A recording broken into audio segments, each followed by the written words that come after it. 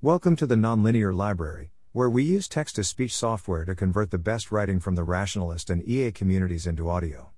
This is How Satisfied Should You Expect to Be with Your Partner?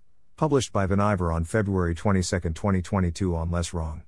I got married today, to the particular fellow mentioned in my turning 30 post. In a sort of inverse cat tax for a sappy announcement, here's a mathematical model of whether you should expect to like your partner more than yourself.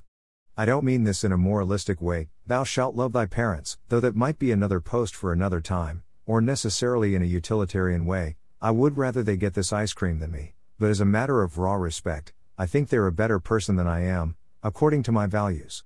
For simplicity's sake, let's consider everyone as having a stat vector and a preferences vector with the same dimensionality, and giving a candidate partner a score based on the dot product of those two vectors.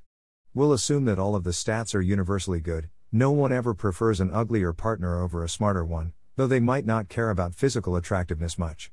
The preferences vector will normalize to have unit magnitude, so it's just an angle in n-dimensional space, basically defined as a point on the positive sector of the N-spherical shell.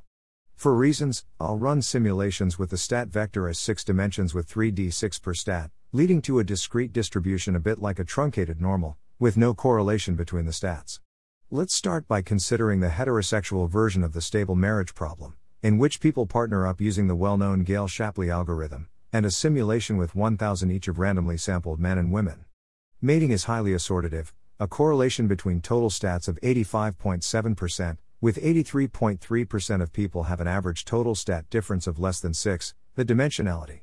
The interesting result is that 91% of people like their partner at least as much as they like themselves, with an average net satisfaction of 1.24. Note that we haven't baked in any correlation between one's stats and one's preferences, and so this result is, in some sense, not very surprising.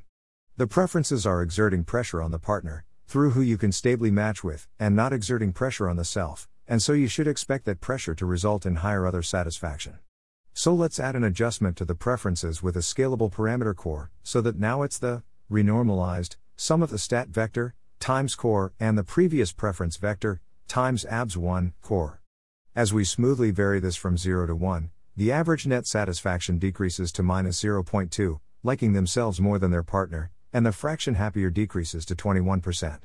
While the change in net satisfaction is relatively smooth, the change in fraction happier looks much more sigmoidal, with the main drop between corr equals 0.4 and corr equals 0.8. The main change here is in self-satisfaction, which increases by about 5 points while other satisfaction increases by only about 3 points. You can also imagine situations where people specifically want their compliments, rather than their mirror. Negative correlations between your stats and your preferences seem unlikely. A more appropriate model seems to be something like relationship satisfaction being a function of the minimum stat between the two partners, or the minimum plus half the maximum, or so on.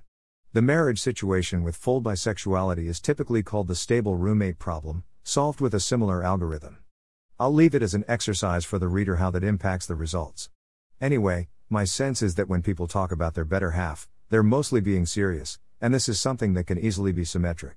On Imgur, it's common for cat owners to end posts that collect images of use for some other reason with a picture of their cat, referred to as the cat tax. Of course, in the real world, everything is correlated. Not only is there G for intelligence, but GFP for personality, and wealth causes many material factors to be correlated, and so on.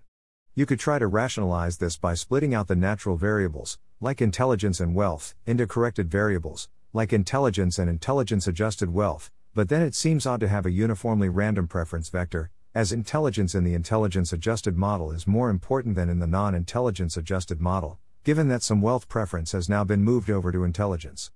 I currently don't expect that taking this into account will affect the analysis much, though doing the analysis with univariate Gaussian stats leads to some odd effects with self-satisfaction, which I'm avoiding here to keep things simple. Correlation between stats and self-satisfaction, of course, is high, 0.69, because we insisted that the preferences all be positive, and so people with higher stats will like themselves more accordingly. Naively, I would expect that everyone is more satisfied with their relationships, as they can sample from a wider pool. I think it's likely more assortative in terms of total stats, but it's a little unclear what will happen with the similarity, as corr increases, and what will happen to the crossover point of average net satisfaction, but I'd guess the 0 point is a bit to the right, with the increased satisfaction effect swamping the when you try for people similar to you, you can get closer effect. Thanks for listening. To help us out with the Nonlinear Library or to learn more, please visit nonlinear.org.